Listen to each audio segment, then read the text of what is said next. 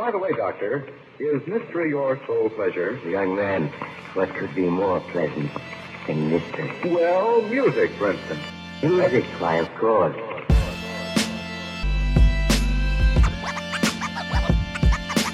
Music, for instance. Music, why, of course.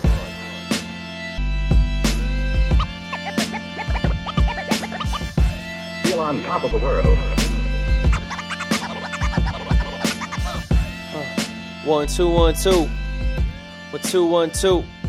Hey, what up, everybody? Welcome back to another episode of Kia Orion Radio. It's actually just Orion Radio. I'm fucking up. I'm tired. It's 9 p.m. on Sunday night, so I'm working on this right before it goes up for y'all Monday morning on that Monday morning commute. It's your last week of work before the holidays. Let's go. I'm going to keep this incredibly short because the interview runs a little bit long. But there was so much good shit in here, I just didn't want to chop it down anymore. So the guest I have this week is Spiz the Prophet. I was put on to Spiz because his photography, I stumbled upon his photography first, and it was some next level shit that he was doing with collages. You know, as a guy who spends a lot of time on social media looking at photos, I'd never seen anything like this. So I checked him out, and he was also a pop-in musician too. So I was like, yo, I got to get this dude on. Spiz came through in a snowstorm a few weeks ago. Shout out to Spiz. We chopped it up for maybe 3 hours, and so I edited it down to just a couple different things. We talk about what it was like growing up in North Philly for this young man finding his way in the city. We talk about Spiz battling with his demons and his depression when he hits rock bottom, the different tactics and methods that he used to pull himself out of that, which I think a lot of you will appreciate. And then, obviously, lastly, we have to get into the art shit because it's Orion Radio. So we talk about his music, his photos, what inspires him. A lot of good stuff in here. I can't even cover it all in the intro, so I'm not going to try. This is Spiz the Prophet. All of his info is in the show notes. Check this man out if you need photos. Check this man's music out. He's got some... His mind is just on some next level shit, man. The gems in here. He drops some stuff that I'm still thinking about weeks later. So I hope you enjoyed as much as I did. Spiz the Prophet. Google that bitch. We out here. Thank you again to Spiz. Thank you for listening. Last week before the holidays. Let's go. Peace.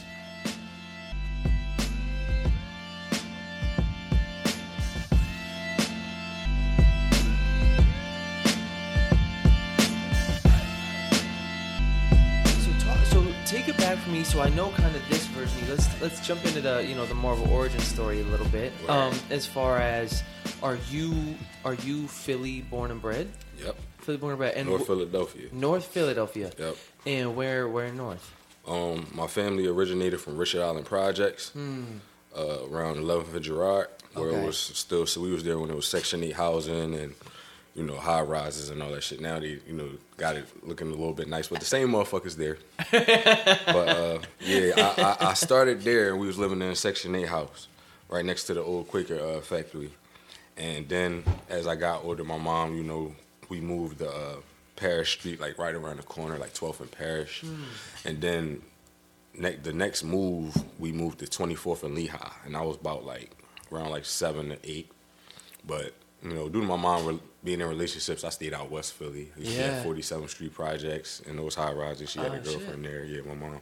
So I used to move around a lot. You know what I'm saying? And I stayed there. And I could say about middle school, I moved Northeast Alany area and shit, more so Alany. And I just from that story, I get the impression that you grew up with mom. No, Pop wasn't around. Nah, or? Pop was addicted to the heart. So he was chasing that cloud ever since then. You know what I'm saying? Fuck. Yeah, and me hitting rock bottom and shit like that, I learned a little bit more about my dad. That. He my mom said he was like the cowardly lion. You know what I'm saying? You can have two different types of Leos. You can have a brave, outgoing Leo that's really with the shit, or you can have one that just use that meme as a front, like the Wizard of Oz and shit. He really be a coward. 100%. So unfortunately, my dad was like that. When shit got hard, he took the easy way out. You know what I'm saying? He was quick to dip, so he never was around. But I had my grandfather, had my uncles and shit like that. So you had some strong male Yeah, my grandfather, definitely. Rest in peace, yeah, my grandfather. And so were you and Mom super tight? 'Cause it was just the two of you kind of holding it down? Vel and Crow, my nigga. Real rap. Me and my mom, real rap. Like, you know, my aunt used to always say I was a crybaby. I always used to want my mom. Yeah, me and my mom was tight. And, like, it's funny to see it now because I'm grown. I'm going to do my own little thing. So she's still like, I remember when you would go everywhere with me. You remember this? And so she's still, you know, like live in the past. She's like, Mom.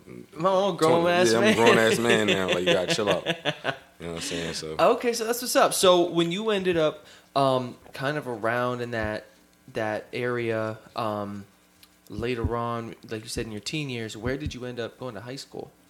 I went to 3 different high schools. Really? My first high school was Lincoln. It was the special admit part of Germantown in Roxborough. Oh, shit. I've been doing, just to make ends meet, this past year and a half, I've been subbing. So, in Philly public schools. Word. So, I've gotten to know just about every damn school there is in the city. Word. Throughout my adventures. And so, now I'm curious, if they're, guys from Philly, where you spent your time growing up, because it kind of gives me an idea of what environment your high school was like. You know what I mean? What you might have been like as a young man. Well, I was when I went to Lincoln, I was still up northeast. You know what I'm saying? Like, I was living on Effingham Boulevard.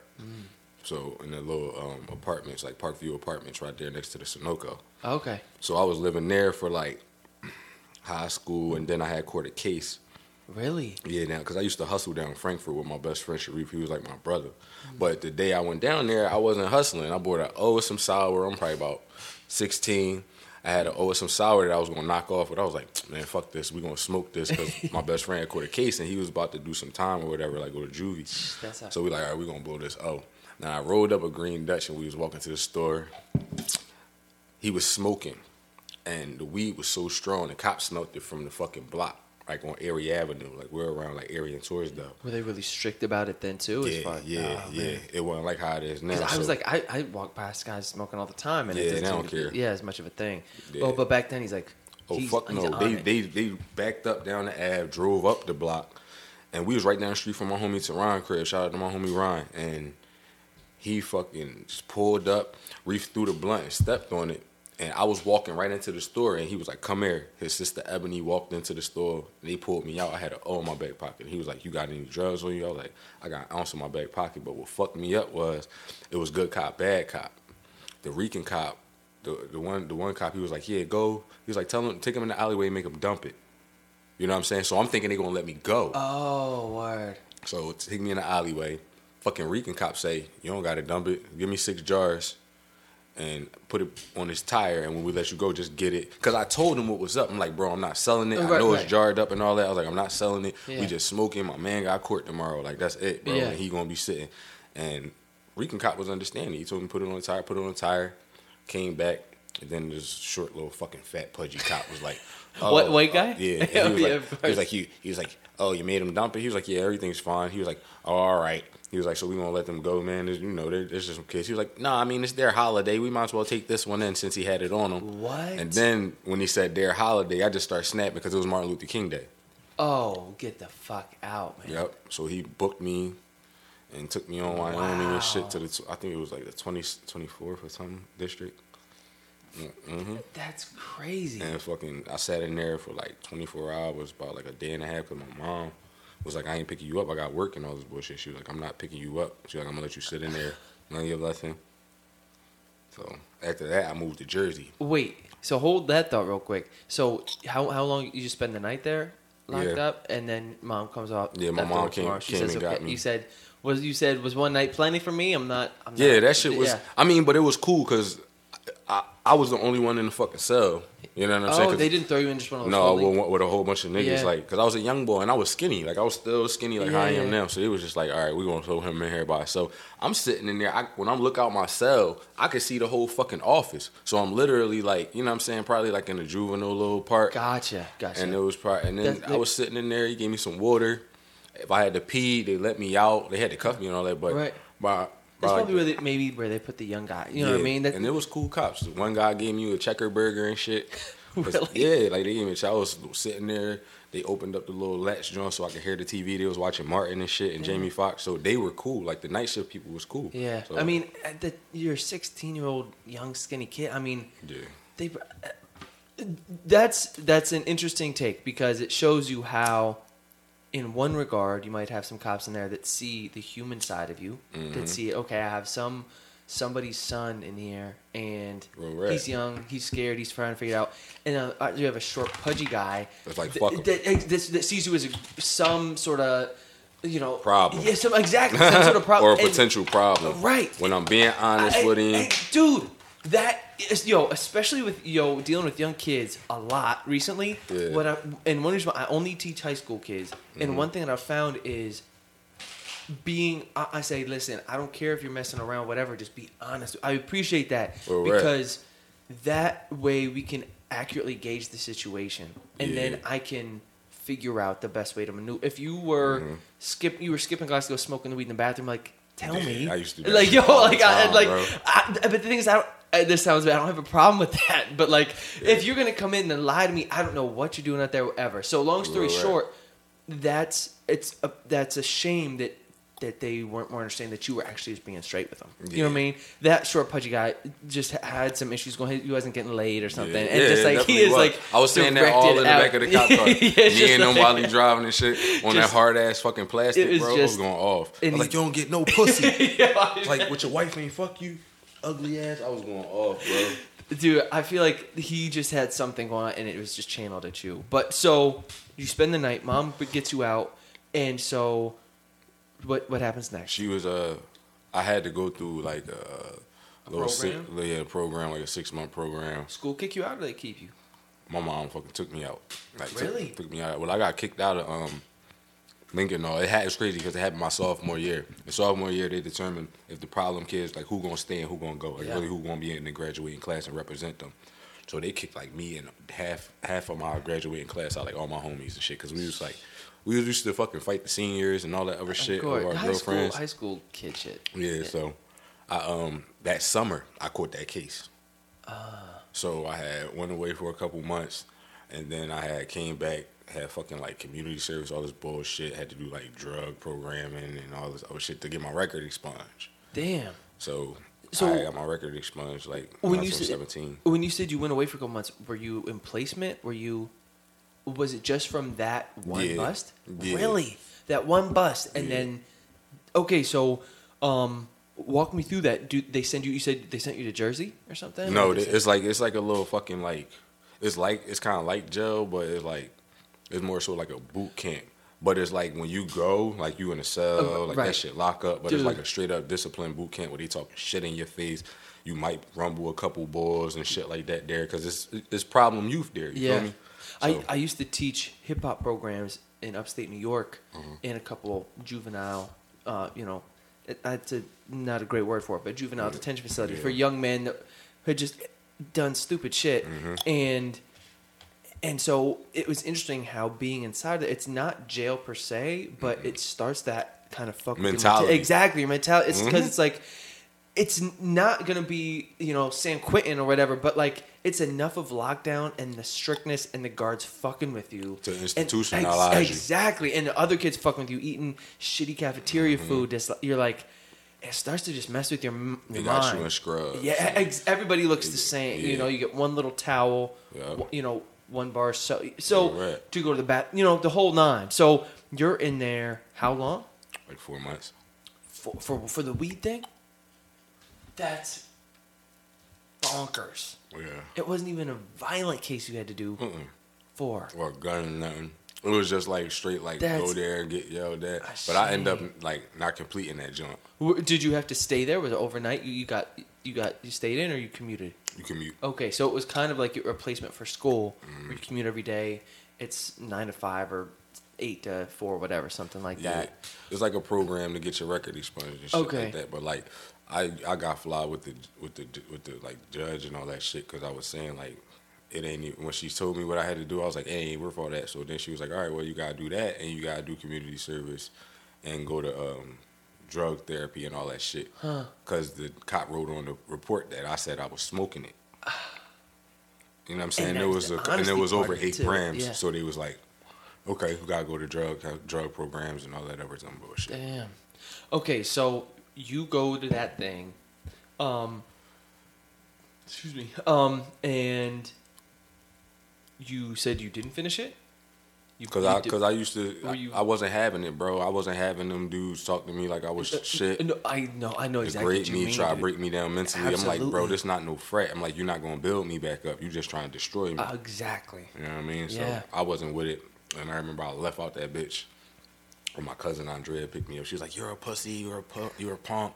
You can't take another man yelling in your face. Really? You can't take authority." And I was like, "It's a difference between authority and fucking like talking down to somebody and shit like that." There's a difference between authority and someone who is manipulative and like Real rat. intentionally That's what they were doing. intentionally trying to break you. Yeah. I know the type, man. Some of those guards. I'm cool like, with telling me, "Oh, you think you tough? Give me 50 push-ups." I'm cool with that, but you're not going to tell me I ain't going to be shit and I'm not shit. That's why I'm here. There's a difference, I think, between if you were like, say you're in the army. I've never been in the army, but say you were in a real boot camp where you know the person. I don't want to say it has the best intentions for you, but maybe there's a believes in you or something. Or say you have a. I don't know. I relate to sometimes like a coach, a super intense coach, something where they're a pain in the ass, they're hard on you. They might even be a little abusive, but you know that it's because you're willing to put up with it. You know what I mean? In some regard, where this is a different kind of. It's not authority.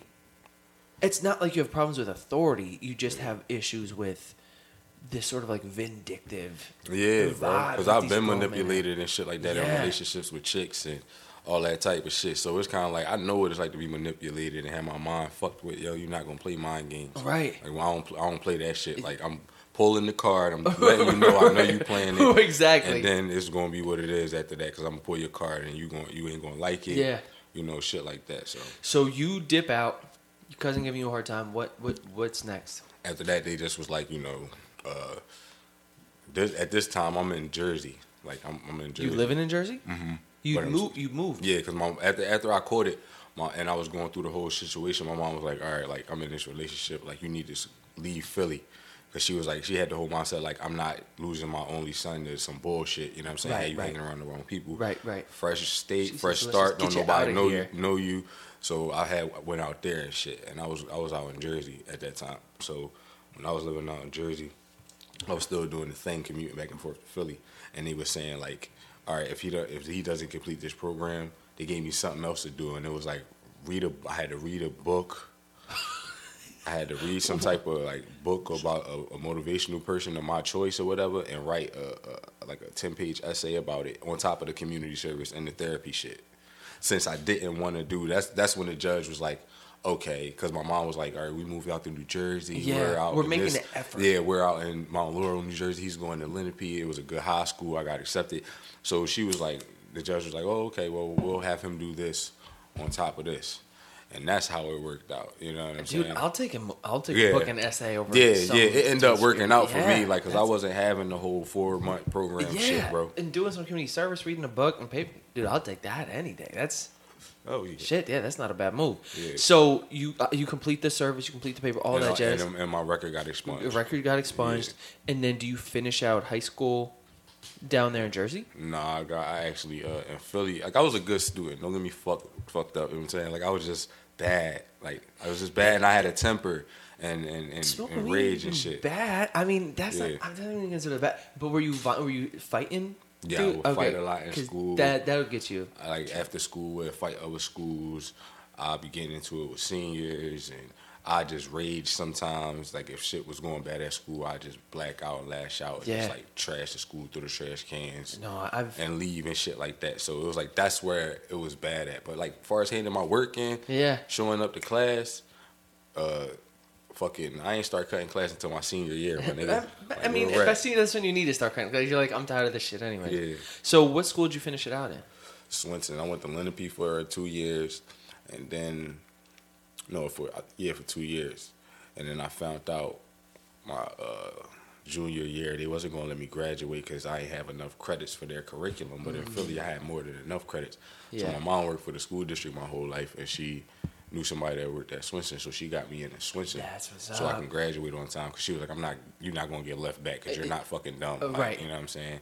And she was like, all right, we're gonna go to Swenson. I went to Swenson. I had like a couple classes. I just like took classes that I skipped earlier on to do other classes. Like, Yeah. I was like, I took a year, 2 years of French at Lincoln. No, I'm not taking French again. And then I'm like, I'm here. They got Spanish. I'm like, fuck it, I'll do Spanish here. And I just finished doing Spanish and like learning. So I'm in there with like ninth graders and sophomores, only senior and shit, because I wanted to learn Spanish. Because it was like if you had a job, you could leave at 12 o'clock. You know what I'm saying? But after that, like I was more so just like I had senior. What they call it? Senior study or some shit like that. Like I used to go to Miss Penelope class. Shout out to Miss P. Yo, she was like our media teacher. I used to just go in there, do a little clothes blog, had a little fashion blog and shit. And I used to be in there, me and Mia. She actually doing her thing. Her name LG right now. She working with like Jalil and shit like that. She actually like lyrical genius and shit. She popping right now. Me and Mia would just be in there, and my homie Tim. We'll just be in there like rapping, doing freestyles, working on music, like recording ourselves, because it was a lab full of Macs. It was a computer lab, the media lab. That's sick, because some schools, and that's another thing that I've noticed being in Philly and spending time in these schools, is how different some of them, the resources are. Some of them have nothing, and it's like, feels like prison. Others have actual media outlets for folks. And like, so was that kind of, before we fast forward, is that sort of when you start to, are you already into hip hop at this point? When did you start? Because I want to talk about photography, but I also know you're into music. Yeah. When did this sort of music inspiration kind of start to bubble? Or like when did the writing shit? Early? Early. Like before the photography. You know what I'm saying? Like, so you're 16, 17, you're in high school. Are you writing by yourself? You're writing with your boys? No, I started writing when I was 10, bro. Oh, damn. It started early because my dad wasn't never around. So I would be stressed out. You needed that outlet. And I needed that outlet. I would go through a lot of stuff with girls. Like my mom was still like young. My mom was still like in her 30s and in her 40s. She was still doing her thing in their relationship, so she ain't had time to talk to me. You know what I'm saying? So it was just me and the music. I started recording on tape recorders. Damn. Real rap. I have a fucking tape recorder. I buy a tape, and I have 120 minutes of studio time. And I put the tape in. I still got the tapes to this day, bro. You ever listen to them? Yeah. I bet there's some good shit on there. Some gems. Yeah, yo. Because I always was talking that shit. It was crazy. 10-year-old Spiz just going at But I was super gangster, though, my nigga. Like, I had every gun. I was driving every fucking car. Ain't even know where the fucking pedal was at in the car. Ain't even know how to turn on the turbo in the Maserati, talking about somebody got a Maserati. It was just wishful thinking. I would have been a banging-ass rider back then. I would have been a banging ass right. We're gonna get into that. Yo, shit. That's so funny because there'll be these high school kids, right? Everybody wants to be a rapper or LeBron or whatever, and so these young guys, I'll come into hip hop, I'll talk to them and say, all right, let me hear something. Yeah. And all these kids are all gangsters, fucking a bunch of girls and have they all these guns. The bitches. They got all the money. It's like you don't even have a permit, homie. Like, right, real rap. It's crazy. Well, at least you got to start somewhere. You start. That's inspiration, right? It's just inspirational thinking. It's that you're emulating what you hear too. And what you want to be. Yeah. Do you remember some of those early influences, what you're listening to back then? Young Spiz? Young Spiz was listening to Tupac. Oh, damn. My aunts worked for Universal Records when I was younger, the distribution company when they had it in Philly. Oh, shit. So I used to go there and meet the artists, and I used to get CDs before they came out. So my first CDs I ever had that I had got for Christmas gifts from my aunt Natalie was Flesh of My Flesh, Blood of My Blood with DMX in the tub. Yes. It was a clean tape because my mom ain't want me to have no dirty version of that shit. And I had Mace Harlem World with the baby blue cover. It was my first two.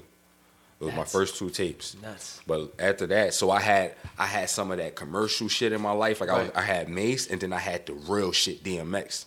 And I thank my aunt Natalie so much for giving me them two tapes when I was about I was about 5, bro. Real rap. Listening to DMX at 5, you're like, I don't even know what this dude's saying, but you can just feel that he's I can angry feel it. about something. I used to cry listening to him, bro. Yeah. Like, you know what I'm saying? Baby, it's gonna be okay. Yeah. I used to cry, and I didn't even lose my motherfucking grandma. Right. You know what I'm saying? Like, and I had that balance. So when I got older, she still was giving me Nas, AZ, Do or Die, Big Pun, Jay-Z, I would listen to Busta Rhymes a lot, and then like my mom, she listened to neo soul and jazz, so I would hear Kenny G, I would hear Grover Washington, I would hear, you know what I'm saying, I would hear Prince playing, I would hear Erykah Badu, I would hear Earth, Wind and Fire a lot.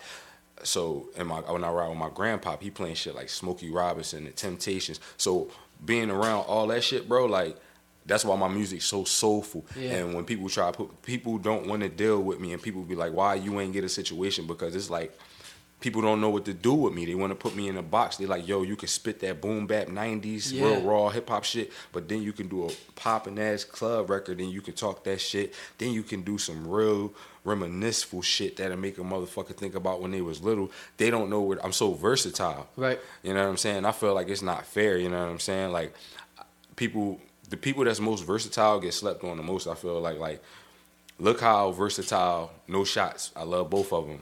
Shout out to them. We got mutual friends, Rocky and Ferg. Look how versatile Ferg is versus Rocky, but look who stands out more. Yeah.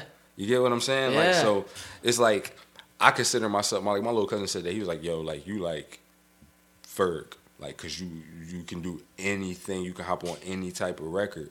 You know what I'm saying? Like, and that's the type of art. I'm an artist. Yes. I'm a rapper, but I evolved into an artist because my penmanship and my writing was always there. Absolutely. You know what I'm saying? Even when I was rapping about shit I didn't have, it was always there. Right. So I could sell a record. I got records from when I was fucking 17, bro, that I could sell.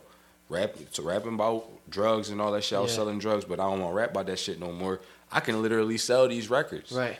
Like, literally. Yeah, and that the last Ferg tape too. I'm not sure. This is not the most recent one, but the one before that. I forget what the name of it is, but it's the black and white cover, and he has like crazy pop records on there with Mary J. Blige or something like that. You know what I mean? Then he's got his trap shit. So I feel you. I like everything because that's what I grew up on. A lot of people don't know that about me. That's why I was like super excited to be able to get the platform. Like other when I'm on Periscope and they asking me who your favorite rappers. Yeah. I don't really get a platform where I can speak and let people know like, yo, I grew up listening to everything from soul to jazz to now. When you listen to my music, it should make sense. Like, wow, that's how he come up with flows. That's why he be dancing on beats, because he was listening to instruments with no lyrics. You know what I'm saying? It's crazy because when I watch interviews of some of the greats like Rakim said his mom played a lot of jazz. Mm-hmm. That's how he learned how to rap, listening to jazz, because he would hear how they would flow with the instrument over a beat. Yeah.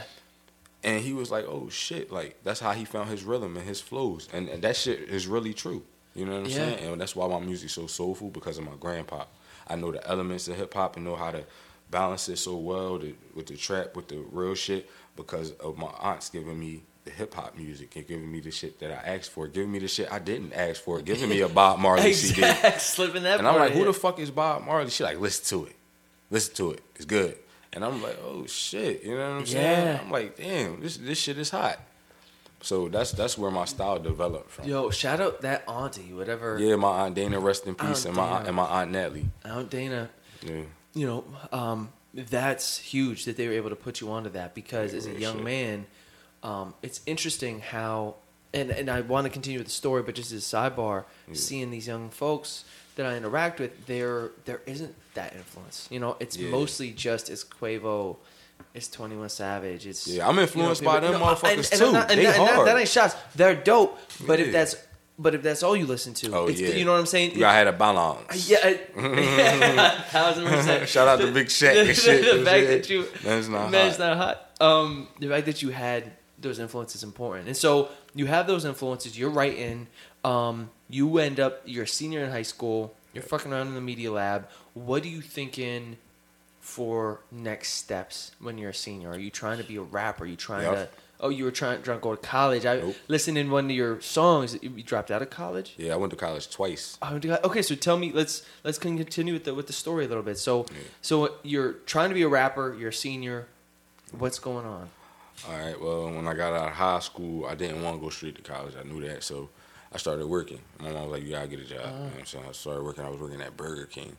I stopped trapping for this girl I was dating, and she got me hired at Burger King. And so you've been selling drugs before that? Yeah, I was like selling weed and shit like that, and like you know what I'm saying? I ain't had no job. It was just like my mom looking out because my mom was like working for the school district. She'll toss me like $40 for the weekend. Yeah. And then it was just more so me having weed and selling that shit. Dude, it's hard to go from however much you're making a week selling weed to slinging burgers for minimum wage, man. Shit was dumb. That's not. I always was jigging on the side, bro. Because you start to see, I'm not working for 7 hours an hour when I can, flip this and that. And I had so many different like things like I could do when as a teenager because my best friend Sharif was still alive. He was down Frankfurt. His uncles used to fuck with shit. So they'd be like, well, all right, y'all gonna be around here for a little bit? Yeah.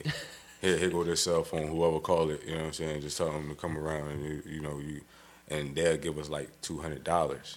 Damn, and so you know what I'm saying, for playing the phone all day. We like 15, 16, getting $200 for playing the phone all day, and all the fucking crackhead doing is coming to a block, and we little ass kids. We outside playing fucking catch. They come up, and we just dapping them up, getting money, and then they going in about their business. So was it your job just to?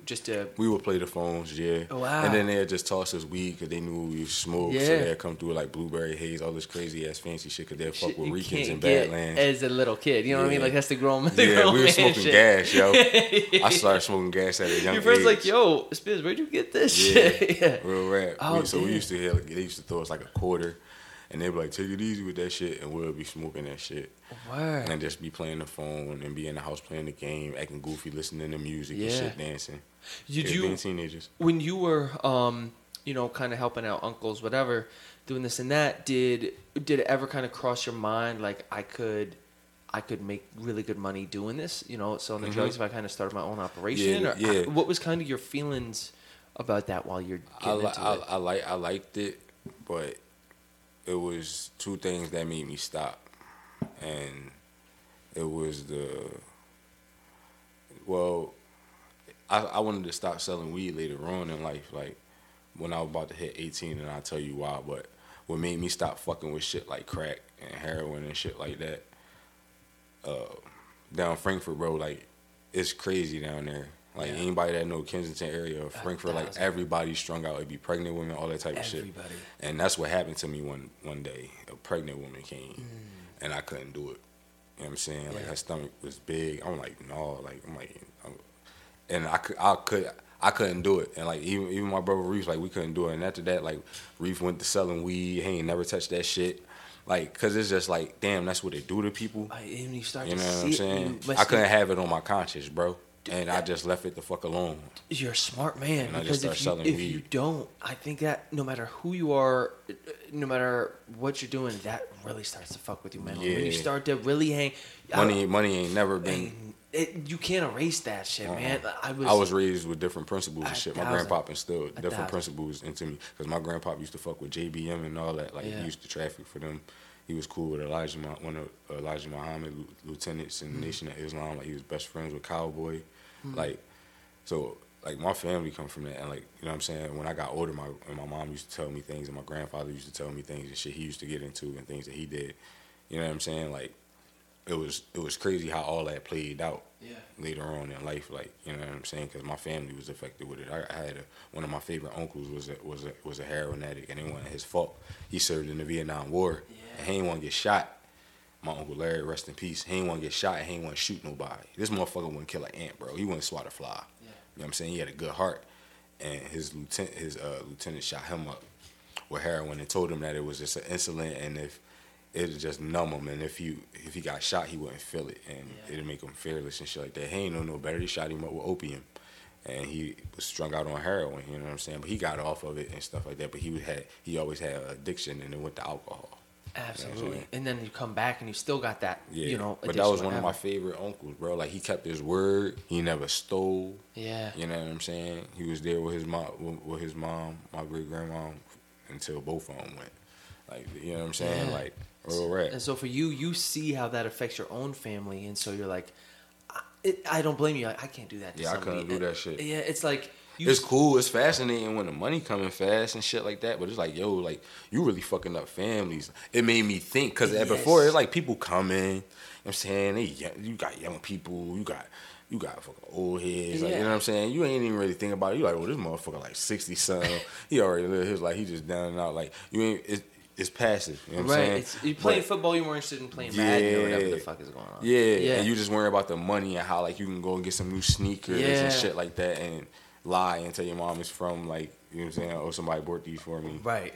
And what's interesting is you spend any time over there in Kensington area, and I was house sitting for a buddy of mine, and it was, I forget what it's called. It's like Port Richmond or something like that. Yeah. It's right over there. And it was like, I just was like, nightly walk. It was over the summer. I was like, let me go walk around the block, just went on a little hike. And it was heart-wrenching, man. Yeah. Just like all the people on the street. Prostitutes. Man, and it feels like zombies. It's like the Walking Zombie Dead out land, there. yeah. Yo, and I was like, it was like just fucking with my head, man. Like, because you see it from a perspective when you older, but bro, could you imagine being a young boy and really enjoying yourself, like going to the rec and y'all battling for money and doing all this other shit and getting into it with people like that shit was a lifestyle. We would literally walk down the street. My best friend Reef, this nigga was crazy. Rest in peace. I love this nigga, but he was fearless. Like this nigga walk down the street, motherfucker drive by. The fuck is you looking at, dog? And people was like, boy, I'll turn around, beat you the fuck up. What's up? Yeah. And like my heart dropping and my dick pause. I'm like, oh my God, like we gotta fight somebody again. Like this motherfucker can't never just shut up and just like turn his cheek or just like, you know what, if he riding by grilling you, it's like, so what, bro? So what? Yeah, but we was just young and getting into that shit was like a lifestyle. But going back down there and when I drive down there and shit, so much shit replay in my head, bro, I just be like, damn, nigga, I'm blessed. Like, I'm blessed, and I'm just glad that I was like raised the way I was. So that you had at least the perception at the time to know, what your limits were. Giving this shit to this pregnant lady ain't it? Exactly, man. This Exactly. ain't it. And you don't see the same customers come when you're selling weed. You know what I mean? It's not gonna be someone who's looks like they're half awake or whatever. Yeah. So, so at that point, you said also you gave it up partially because there was a lady involved. Yeah, and then I was just selling weed. And so you're just selling weed. So you're involved with the lady. You're selling weed. You're working at Burger King. How old is this?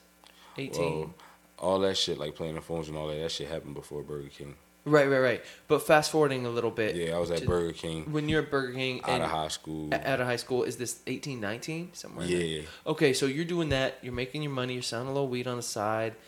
When do you decide to try college for the first time? A little bit after that, because I got tired of that Burger King shit. I could say it was like 4 months after that. I was like, man, I'm gonna go to community college. So I enrolled in there or whatever. Philadelphia? Mm-hmm. Yeah. And I went there for about like 2 months, and then one day I walked into my music class. They didn't call my name, so they were doing like, I think quarter, like the new quarter. They was making sure everybody financial aid and all that shit. Yeah. And my financial aid didn't go through.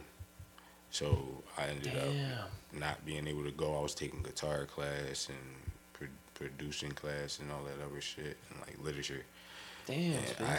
And I stopped going. And I ain't gonna hold you, bro. I cried like because my mom came up there with me. We was and I really wanted to go because I was motivated as fuck. I was like, damn, I'm about to learn how to play an instrument. I play guitar and all that shit. I still got it. And me and my mom, we cried and shit. And she was like, it's gonna be all right. She was like, one door don't close. That's when the first time she said that shit to me in my life, like as a young man. She was like, one door don't close and another one don't open. Yeah. You know what I'm saying? Believe that. The alchemists, they would talked about omens. And they were saying, don't never ignore omens. So I saw omens telling me to read more. You know what I'm saying? Things in my head like, yo, pick up these books that you got sitting around. Got a whole bookshelf. Look on there. You got books that you been bought that you was been supposed to read. Read them now. You got the time. Work on yourself. You know what I'm saying? Because that's what everybody around me and all the signs I was getting was saying, yo, work on yourself. Because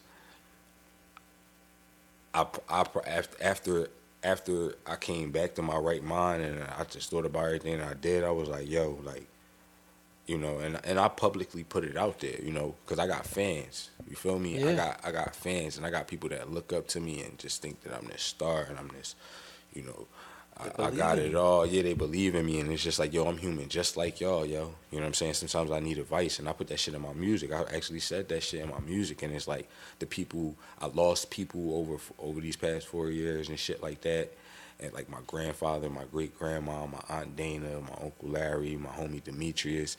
It's just so much shit, and more people. You know what I'm saying? More homies, and it's just like, yo, like.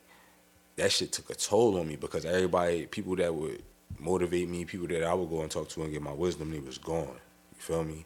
So I just had a breaking point. I was in a relationship and shit was like, wasn't going how it should have went, and there was insecurities on both our parts. It was like argument and bickering. She was young. How long ago was this? It's just like everything that happened. Yeah, that over the past 4 years, like losing people, it was back to back to back to back. Damn. Every couple months, I would lose somebody that meant the world to me. Yeah. That was like my rocks. Oh, were you dating this girl the whole time through that too? Yeah, we were together for about like three of those 4 years. Damn, so you're losing folks. You're leaning on this girl hard for support. And I was keeping shit in. You know what I'm saying? I wasn't really writing. Shit. So things end up coming to a point with the girl, and you just sort of realize it one day. You're like, this is not working out. Nah, she actually left me the night I was having my breakdown. Oh fuck! Just to throw a little fuel on the fire. Yeah. Damn, so she leaves you that night. How do you? Is that the next months or so rock bottom for the depression for you? Yeah. So when you're in that time, what is it that is? Is it just the breakup? Is it sort of? Are you having a hard time with your art? What sort of is going on at that time? Everything, bro. Everything. Because I'm like cleansing my soul. Like I really like attempted to take myself out of here. Yeah. Like because I was like, what? All the people I promised things, like my Dana was so young, like, you know what I'm saying? It's like, what do I have? I don't have no reason to still do. I don't have no motivation. Like, I'm drained because I was bottling it all up. Right. You didn't have anybody to. It's not like fuck the bottle, fuck the top popping off, the whole fucking shit shattered. Yeah. Like, you get what I'm saying? Yeah. Like, and that's kind of like how I was. And I just was like, yo, I don't see the point. Like, you know what I'm saying? This relationship ain't working out with my shorty. I don't got time. I don't got time to do nothing else. You know, my family members. I never got closure from it. That was a big part. I never got closure. I still haven't gone to their graves to this day. Only one I went to is my Aunt Dana. Only grave. That's the only person grave. I haven't gone to my great mother, who was the world to me. She always gave me wisdom, and my grandfather and my Uncle Larry. I haven't went to their graves yet. Demetrius, only the last time I saw his graves when they put him in. I haven't seen his headstone. There's a lot of shit I ain't get closure from. My best friend, fucking Reef, got fucking murdered, got shot in the fucking head, and his mom was like on drugs and shit. They couldn't afford to even get his fucking ashes, my nigga. Like, damn.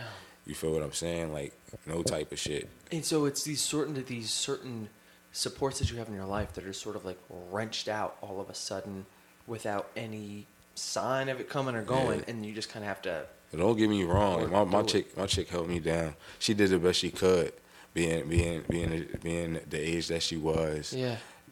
Not ever being in a real relationship with a guy. You know what I'm saying? Especially my age and what I've been through. She did the best that she could. I give her credit. Yeah. I ain't gonna say she wasn't. You know what I'm saying? She was there.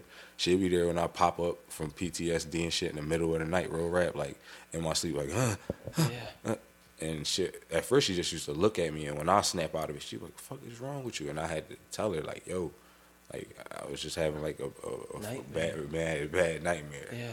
And so, what is it? And part of what the podcast too that I'm interested in is, what was it eventually that brought you out of it? Was it one thing? Was it over time? It was being scared. My bad if my voice getting shaky because this shit like crazy talking about Spiz, it. No, 100. I appreciate you. And that's what's powerful too is there are people just going through hard shit all the time. How did you kind of figure it out and? Cause I got once I like really, cause I always had suicidal thoughts and shit like that, but I never really attempted. So when I did that shit and like, I was just like scared. I was like, damn, bro, like I really tried to do that shit. You know what I'm saying? I was like, that shit is scary. I was like, you know, I'm here for a reason. My mom had to remind me certain things. Yeah. Did mom find you? Was mom the one that found you? Yeah, she busted my fucking room. But she stood there. Like, you know how they open the door and they just stand there because they don't know if you there or not. Yeah. You know what I'm saying? Yeah. Mom, shout out to mom. She's a real one. Yeah. Yeah, shout out to my mom. And so Yeah, so At that point, she's like, Spiz, we got to get you some. She was like, something. she was like, I'm a 302 your ass, or you going to fucking therapy or something. Like, Yeah. real rap. She was like, I'm sending you to the fucking crazy place. Yeah. Or what's going to be. And I was like, if you do that, I'll never speak to you again. She was like, you going to go to therapy? She hopped right on the phone. She got that shit hooked up fast. And going there, and like, it was I was going to therapy and a psychiatrist. And I'm just going to like therapy. But that shit was just like helping, bro. Like, you know, they was changing my perspective. Yeah. Because I felt like it was like, man, fuck it. Like, shit not what it's all piped up to be. I'm not where I want to be in life. You know what I'm saying? Fuck this shit. Like, everything going bad. And it was just because I guess I had bad energies around me, and I was just in a bad space. You know, that law of nature, that law of attraction shit, bro. That law of the universe really shit. Like, cause I was just in a negative space. Like, I'd be telling my chick when I was with her, like, man, this shit ain't gonna work. This shit ain't gonna happen. This shit, this being negative as fuck. And I put out a hot ass record and wouldn't get the response I wanted. But it was because I was putting that fucking energy out there. You know what I'm saying? I wasn't paying attention to my energy, bro. And it was like, you know, I was doing certain things to try to help, but it was like my demons had a hold on me, bro. Yeah. Like, and them motherfuckers was working like overtime on my ass.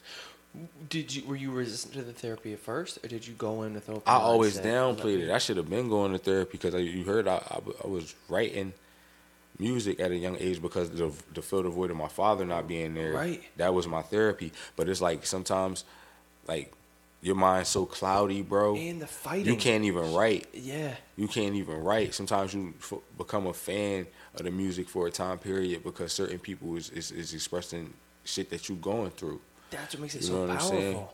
Yeah, so, you know, I discovered a lot of artists, like some people that I look up to put out some of the best fucking motivational music, but after that, what got me out of it after, like, talking and opening up to my mom and, you know, getting professional help and talking to professional people and talking to people that really fucking cared and seeing how people reacted to it, and so many people that I look up to, that look up to me and that support me and that, you know, might not show it all the time. They let me know, like, yo, I've been there, or I'm going through it now. Like, I understand. And there was just so many people like, yo, like, you not alone in this shit, bro. Like, we are, like, everybody, I'm going through it, but what I got from everybody going the fuck through it, you feel me? And it's not enough people, and a lot of people respected me for it, you know what I'm saying? And without me explaining myself, they just threw it like, yo, I don't look at you no different. I don't look at you no different from doing that shit, because it take a person with a heart and a lot of courage to put themselves out there. But I feel like I owe that shit. These people support me. They actually buy my fucking music. They actually stream my shit. Yeah. They actually like my pictures. They actually fucking, comment, DM me and message me, ask me for advice. Like, I owe y'all that. Like, if I'm gonna take myself out of here, my mom don't know how to get on my fucking Instagram. My mom don't know how to get on my Twitter and all that other type shit and let people know what the fuck happened. Yeah. Like, and then I just fall off the face of the earth and everybody like, what the fuck happened to Spiz? Right. Hey, that's the thing, is you don't even realize until people out here really love you. Exactly. Like, and even if you don't, it might not manifest every day with everybody saying, oh, Spiz, we love you, this and that. It's not until something, if you did, say, even just as an exercise in taking a break from social media, whatever, you'll realize real quickly how many people do care about you. Will reach out, hey, Spiz, you good? Hit you on the text. Mm-hmm. You know, we haven't seen you post on like. But it was crazy because after I posted that shit, I logged right out. You know what I'm saying? Cut my phone off. But my laptop started going off because my iMessage can. You know what I'm saying? So I cut my laptop off. I was just sitting there in the dark. You know what I'm saying? And then after a while, like, you know, cut my phone back on and shit, just put the shit on silent. But I never logged back into my social medias. Yeah. Because I didn't want my shit going off, and I didn't want to see what I ain't give a fuck. Right. At that point, I ain't give a fuck. Fuck everything. I was just like, yo, this is what it is, yo. I'll holler at y'all. Appreciate y'all. You know, I ain't gonna tell y'all too much, but I just told them I've been through a lot of shit, bro. And this is just the breaking point. Like, you know, I don't have nobody. And now the fact that I really don't have nobody, fuck it. Yeah. Fuck it. And so when you... But I failed to realize I had my mom. And that's what I was gonna get to. That's a huge one, you know. Yeah. That Mom. But did you feel like it was the therapy that gave you the tools? Was it just finally having an outlet for it? What did you Because it's hard. change? It's hard talking to your parent about that shit. My mom, North Philly chick. She ain't trying. She gonna show me tough love regardless. She's gonna have that. Be and proud to it. And always wanna, speak and not just listen. Sometimes they gave me the tools like going there and shit like that. Reading more like, you know what I'm saying, speaking to a black man. Yes, I was, I was like, I want a black dude. Like, what I'm saying? He was really from where I'm from. Right. He motherfucking went through what I went through. You know what I'm saying? All that type of shit. And he was just like, yo, like, this is what you need to do. My OG Lou, shout out to Lou. He was telling me, like, bro, you need to do this. You need to read this. You need to move this type of way. Like, this is what you need to do more. And I just started applying it because it's like I wasn't going back to that, bro. That shit crazy. When you not scared to die. Like, when you not scared to die, like, it's different when it's different circumstances when you out here in these streets and you ain't got nothing to, you know what I mean?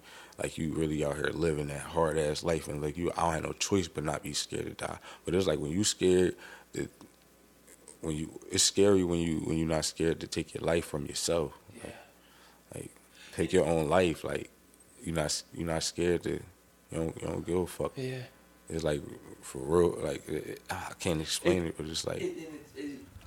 For folks that are maybe not at that place, but for folks that are having a hard time with it, and say your homies come to you and say, yo, Spiz, I'm going through, I know you were able to get out of it.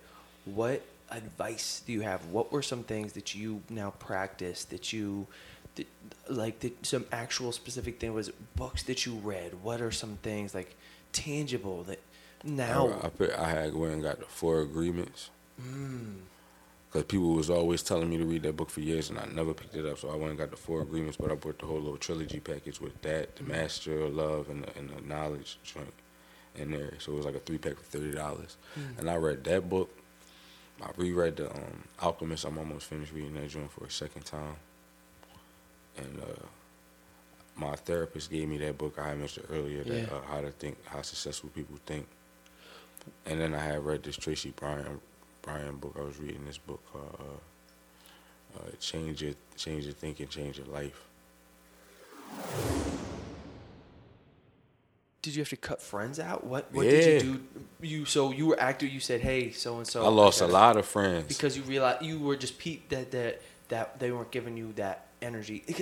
As hippy dippy as that shit sounds, it's real, bro. Yeah. Like the energy thing, and like when you came in, just meeting you initially too, I perceived that, and I really appreciate what you said about, you didn't have any reason to come into the city. You did, but then that you're making the effort to come see me, and I appreciate it for the podcast, and just to take those risks, to go out on the limb, to say it. You know what I mean? Like, not everybody wants to come through in a snowstorm to fucking do a podcast, but just like you said, being more aware of those signs and kind of just running with it.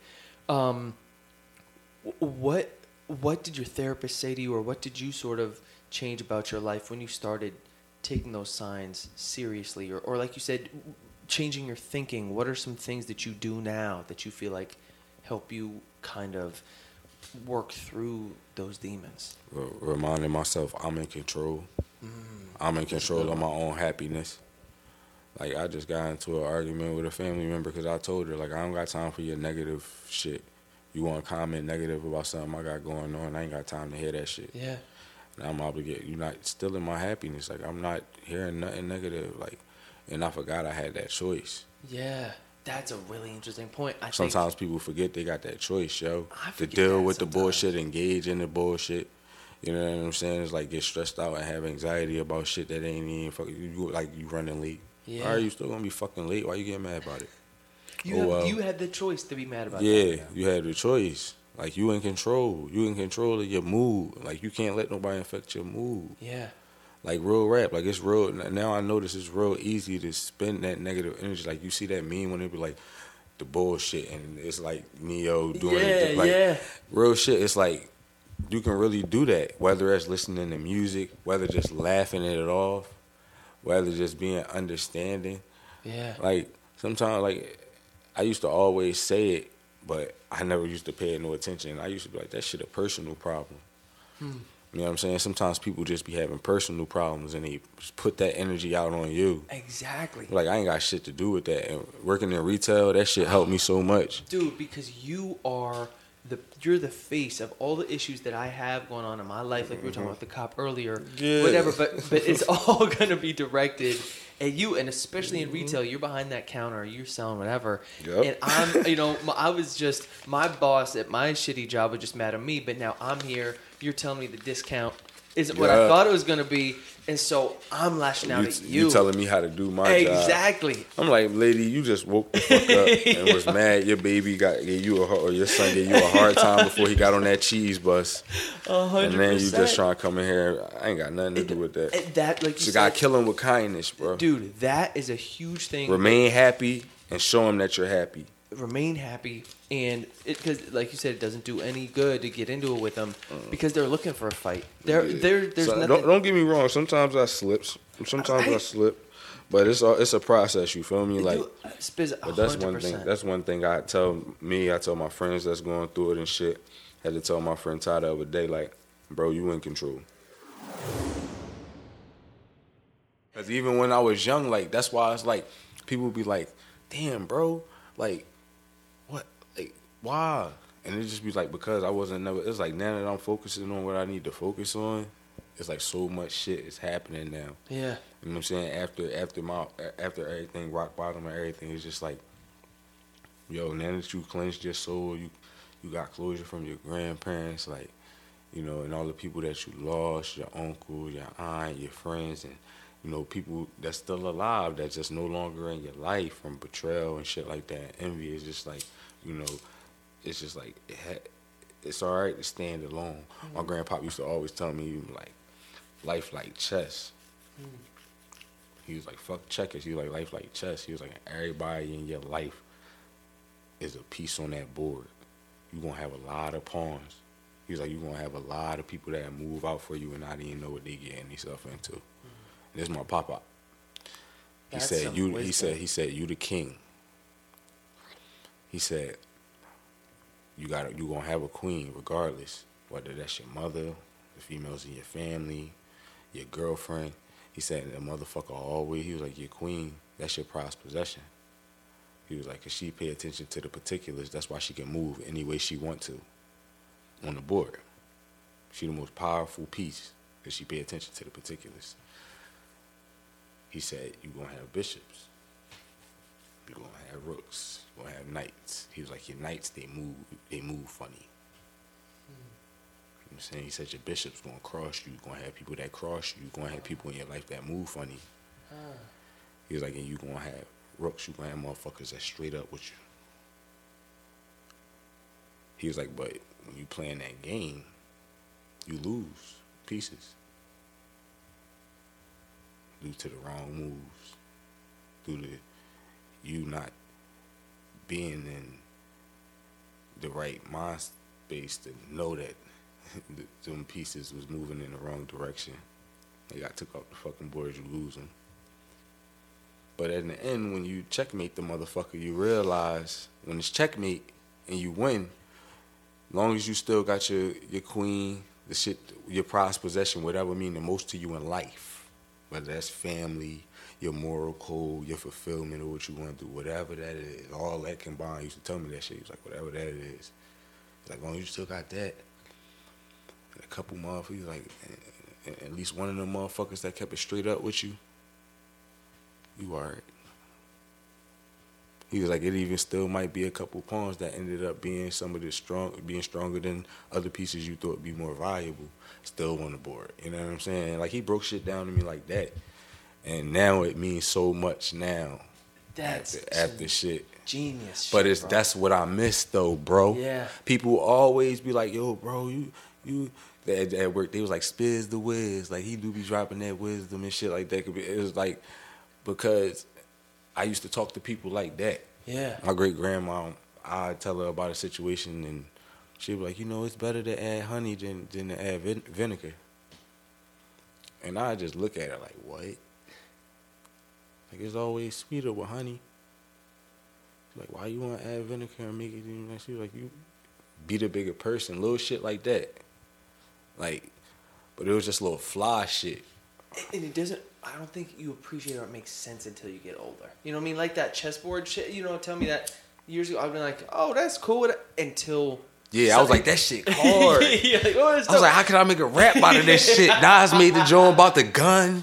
I'm like, damn. I'm like, how can I make this joint into a rap? Real shit. Yo, 100. And you don't realize, though, that now the older I get, the fewer friends. You know, I've only got a couple pawns left. Mm-hmm. You know, I've seen my bishops. You know what I'm saying? And starting to figure out what my queen is, that it's now just starting to click, being like, oh, I'm not going to have all my pieces left. You know what I'm saying? Like, I only got a couple fucking pieces, so I need to cherish those bitches while I got them. You know what I'm saying? Like, Yep. You ain't got too many moves left. yeah, exactly. You know, the older that you get, too, I think those relationships, I always thought, you know, keeping, and like you said, too, keeping the positive energy, keeping the folks that are meaningful to you around becomes a lot more effort, but you start to realize the value in the few that actually hold you down for you, that aren't just there for, you know, Spiz when it's a good time, or Spiz, you know, Spiz because he's the plug, or Spiz he makes music and that, and he has fans. You know what I'm saying? Yeah, like shit. those people that are kind of really fucking with you when you are having a hard time, and they're like actually willing to, you know, kind of stick around there for you. And so there's a couple things about your music. Is one, your voice. You got a dope voice for Thank it, you, bro. man. Everybody told me that shit. Yo, I wish I had your voice for rapping, because I can't swag out on a record like you can, because I just sound like this corny white dude. Where like as soon as I heard that first track from yours, I was like, yo, you just know that this dude is singing some shit. You know what I mean? Like you can just tell. You've got the conviction. You just got it. So and then I was looking at your past projects. When did you really, and you had that one album, the Something 3, it was like Golden Era 3. Yeah, yes. Then I could That tell. was the end of the trilogy. The end of the when you listen to those 3 projects, and everybody listen to those 3 projects, go on SoundCloud, because I released the first 2 on SoundCloud. The third one I treated it like an album, It's because on it was Apple the last Music. one. Yeah. So I put that out to the world like way before everybody started putting their shit on. That shit is 3 years old. Yeah. You know what I'm saying? And Hella features and stuff. I was like, damn, you were connected. Yeah. When did you start really taking it serious as far as all those, like putting Golden Era 1. Exactly, actually albums. Golden Era 1. Big Dreams was kind of like the prelude to that. Golden Era 1 was when I started really formulating projects. Every Golden Era was, the first Golden Era was more like your traditional 90s sounding shit. And then Golden Era 2 was more so me stepping up production. Where are you recording? Where are you getting the beats from? I recorded I built relationships with producers through Twitter and shit like that. I gave a lot of producers that actually like popping right now and like doing anything, got a lot of good placements like with Pro Era and Underachievers Really? and shit. Yeah, now.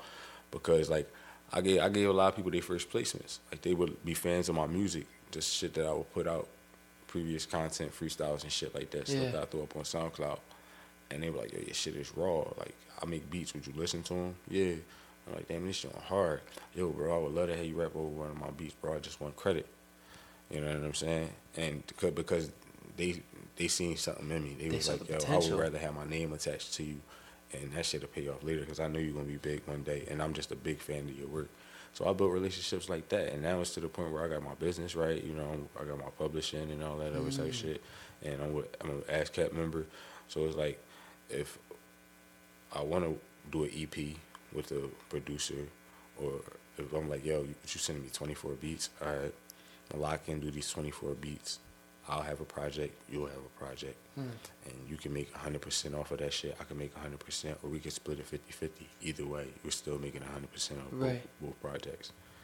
So, you know, it's just different money, different fucking, you know what I'm saying? Yeah. So now, that's what we doing now. That's what I'm doing now. Are you recording, is someone giving you studio time? Are you paying for studio time? Before it was me and my engineer, E. West, but he was going through some stuff, and he took time off to get himself right, and he's recorded from here and there. So I just still got records that I still have from when I was working on Misunderstood. And I got beats and all that shit, but I'm just trying to work on getting it set up.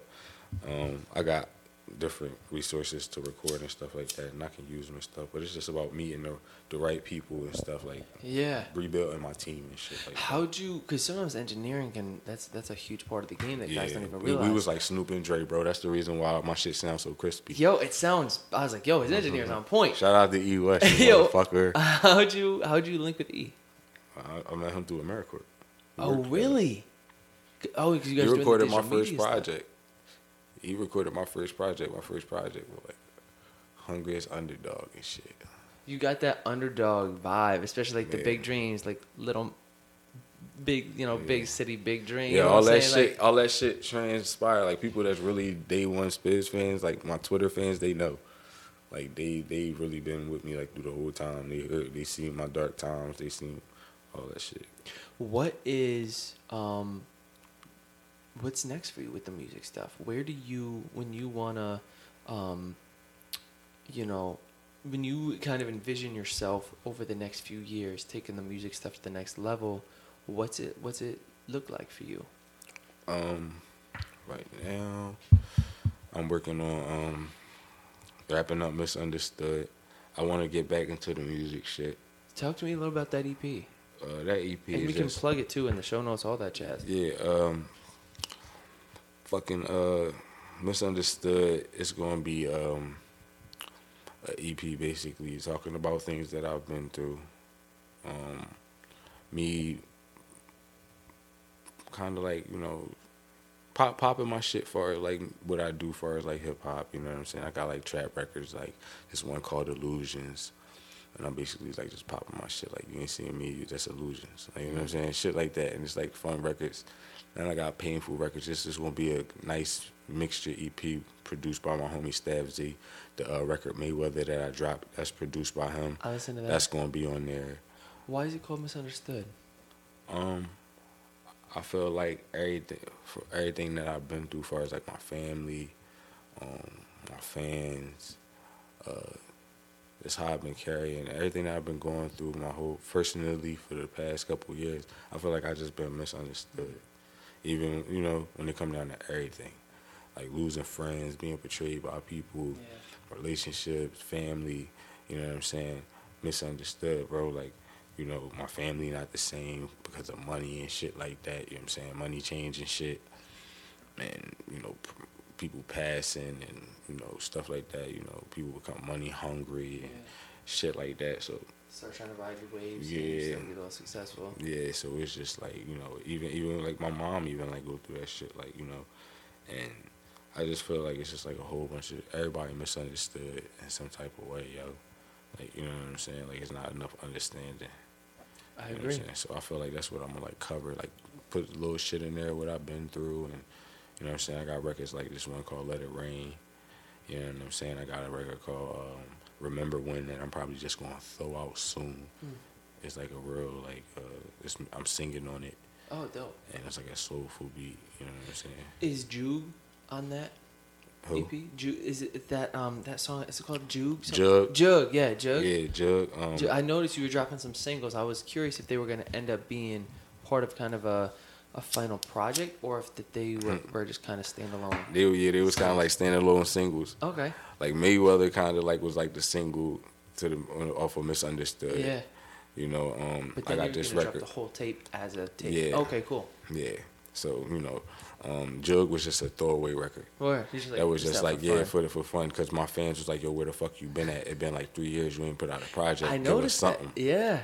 So I dropped Jug. I dropped Mayweather, and I got good response from those joints. Yeah, Sunday. And I got a record called Victim. I'm gonna drop real soon. It's produced by Stav Z.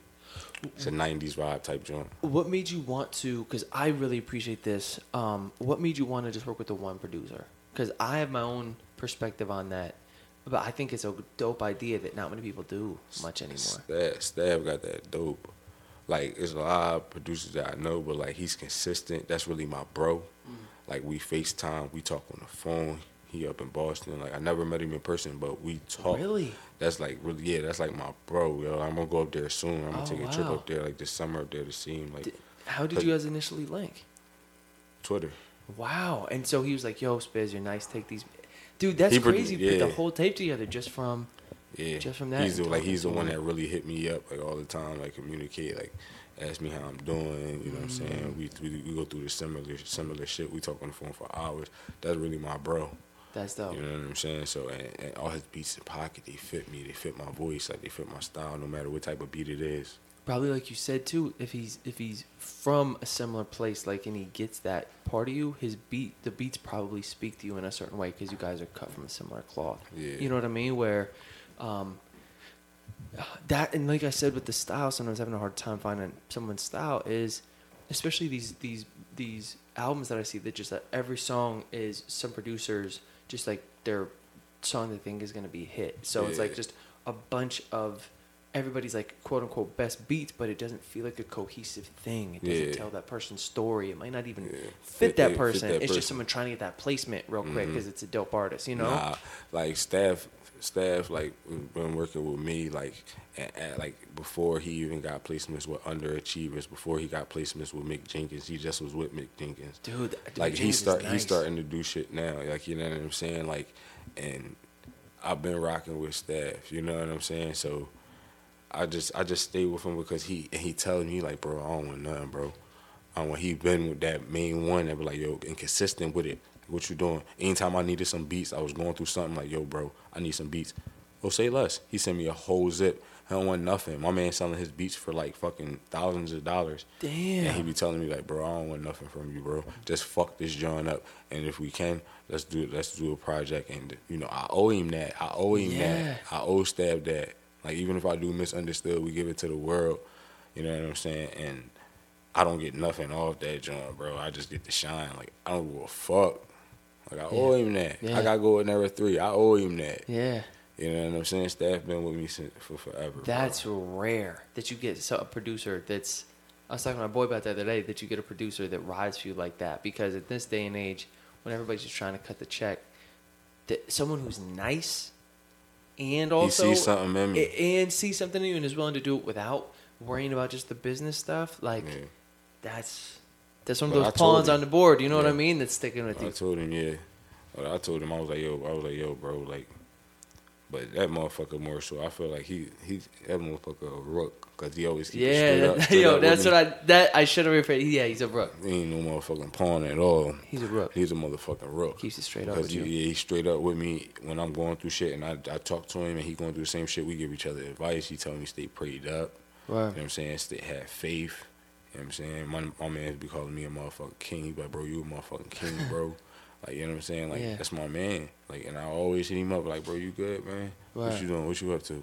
Like, always. I see him, he be in college, he be having fun.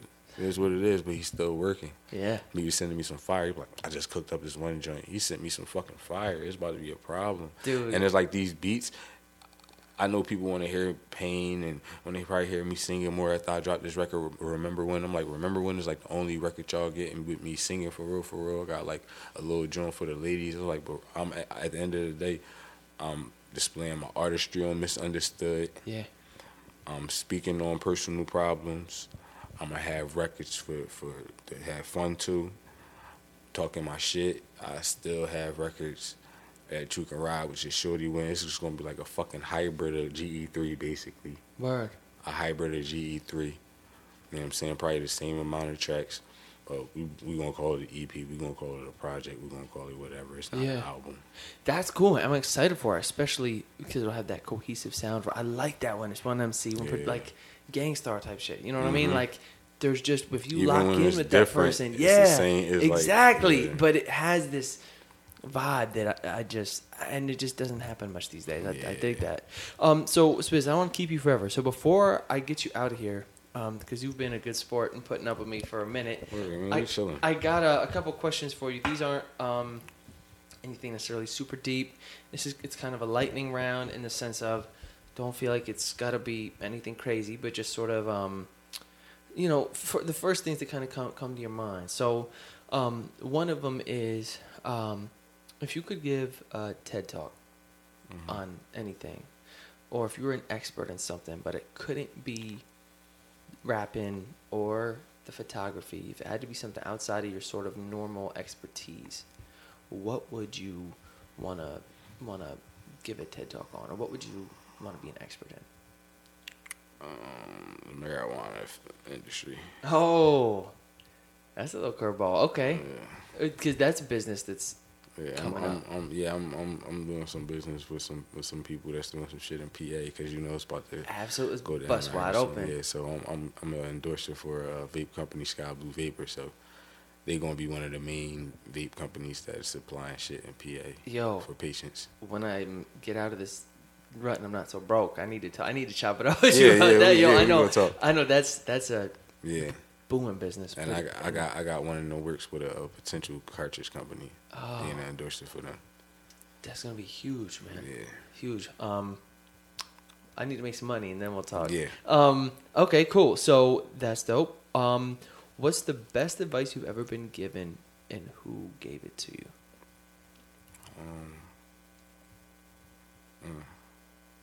There's so much good advice, man.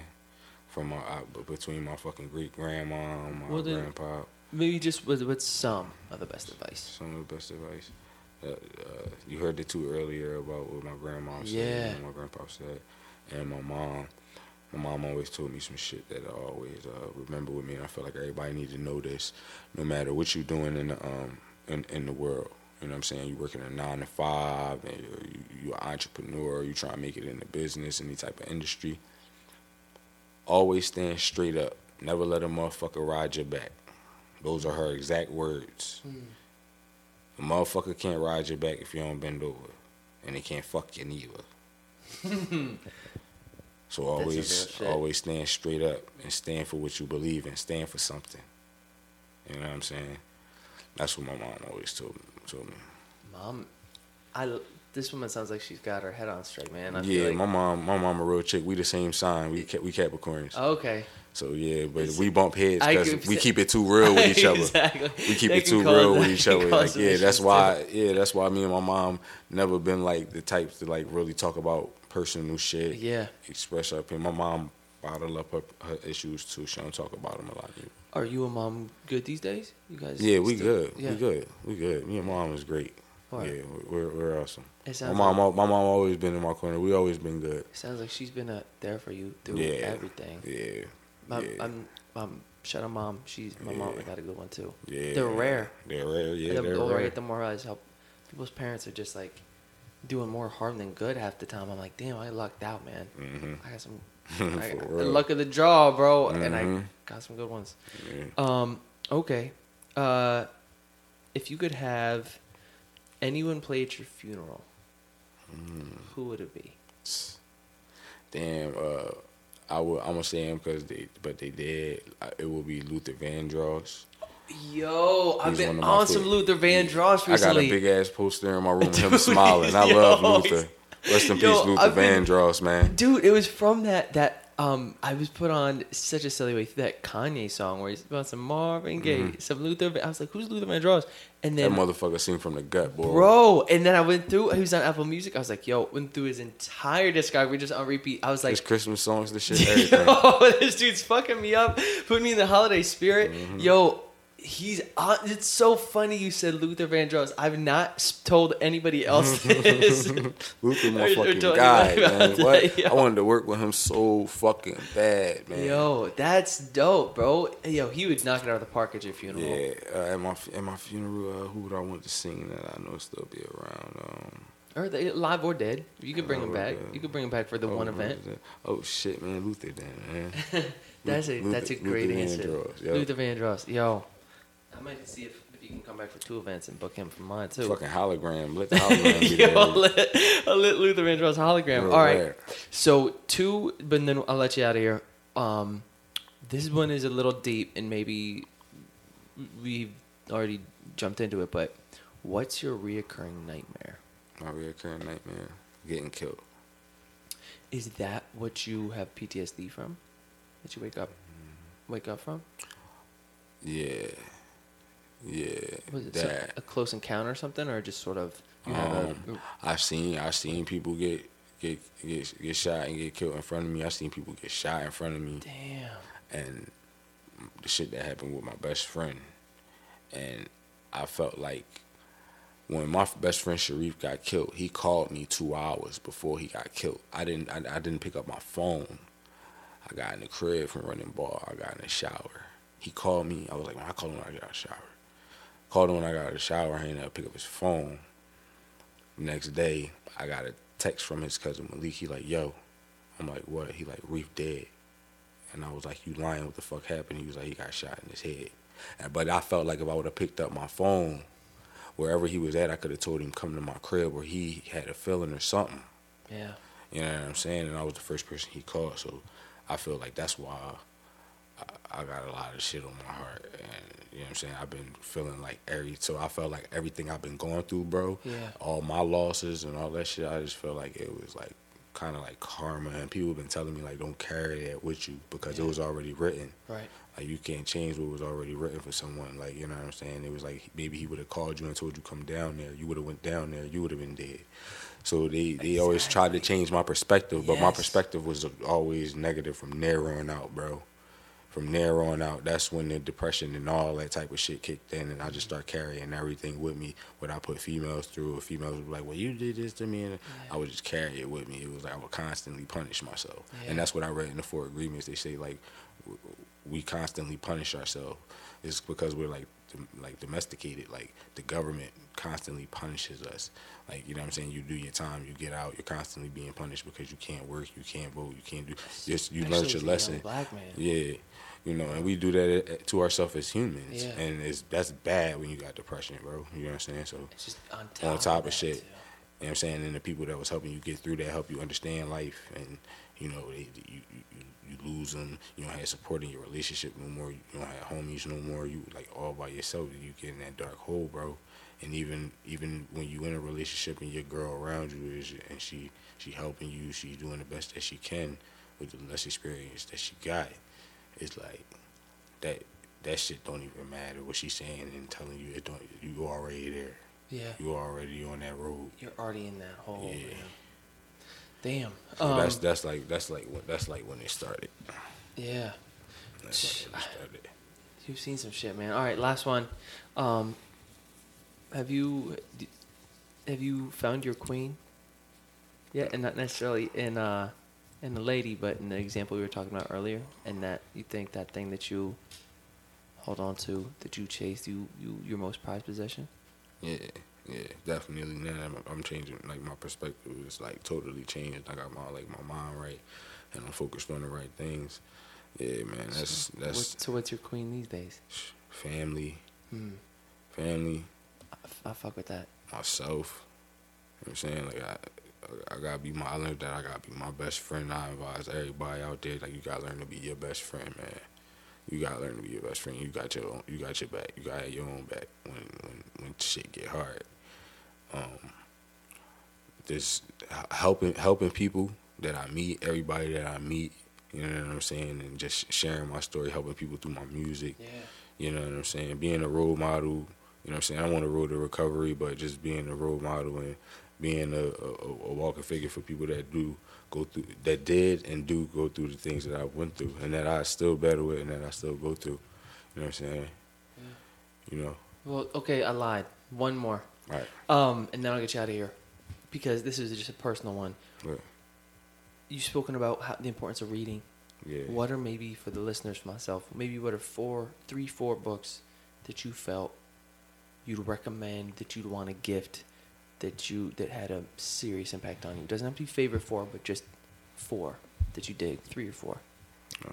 Things that I should put on my reading list.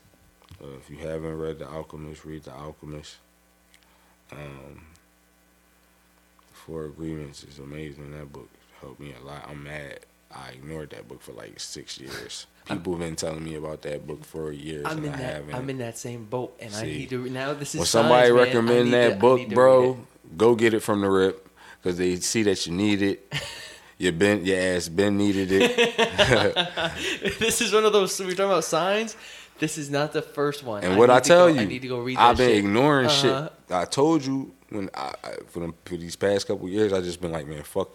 You know, all right, I hear you, bro. Yeah. But not really taking heed to it. Right. like, this motherfucker telling me about this shit for a reason. I think that's maybe my sign. Okay, 4 agreements. So, yeah, 4 agreements. And, what the fuck? Brian Tracy, No Excuses. I've never heard of that. What's that? Brian Tracy, he's like he helps you with like the, like changing your perspective, motivational type shit. I don't know what the actual like category of book is like for, but he speaks on shit like that. That book basically tell you like, there's no excuses, yo. Like, there's no excuses why you can't do what you want to do. That's a straight up motivational suck it the fuck up book.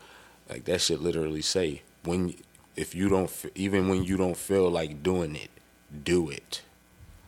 Don't waste your time. Like, that's one thing I learned. Like, even when you don't feel like making music, throw the beat on and see if you can come up with something. It don't gotta be the best thing, but do it. It might be trash, but it's practice. Exactly. Never wasting time. That's what that book tell you. Like, you never wasting time. Even if you watching the interview, watch it. If you're a rapper, watch the interview. Be up on what's new and hear the latest news. Like, I love watching fucking like all these different interviews, listening to these different podcasts, bro. So much from just rappers talking in interviews, whatever. That's great advice, man. There's a lot to be gained from someone who's in the position you want to get to. Get inspired. It's inspiration. It's motivation when you hear some of that stuff, man. And you learning at the same time. You learning the business. You learning everything. So this is a sidebar. Who's some of your favorite to watch? Like, who's some folks that you like to watch their interviews? I'll be all over the place, bro. Like, I like to eat Hot Ones. Hot Ones is great. I like to eat I said eat. You're thinking of Hot Ones. Because I had wings earlier. I'm high as shit. No. Hot Ones. You ever Breakfast Club. I'm reading Charlemagne's book right now. Hot 97. Yeah, shout out Hot 97. Vlad sometimes. You do fuck with Nardwuar? Yeah, Nardwuar is awesome, dog. I love him. I should have said him first. He's funny as shit. Oh my God, I can't wait to get interviewed by him. That's what I was going to say. You ever be laying in bed at night or think about the questions these guys are going to be asking you someday?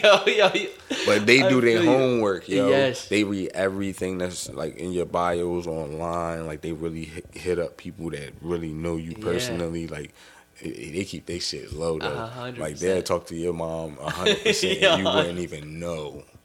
You wouldn't even know. They'll give her a type of check shit, keep her mouth shut. They're like, yo, Spiz, what were you doing in this and that? And be like, how the fuck you know about Reynolds, dog? Yo. How you know my teacher name in that class? Like, yes. the fuck?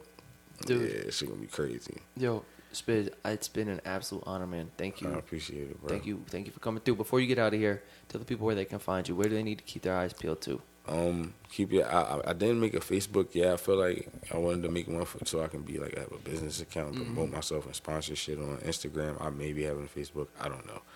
But when I do, y'all will see it on what I'm about to tell y'all.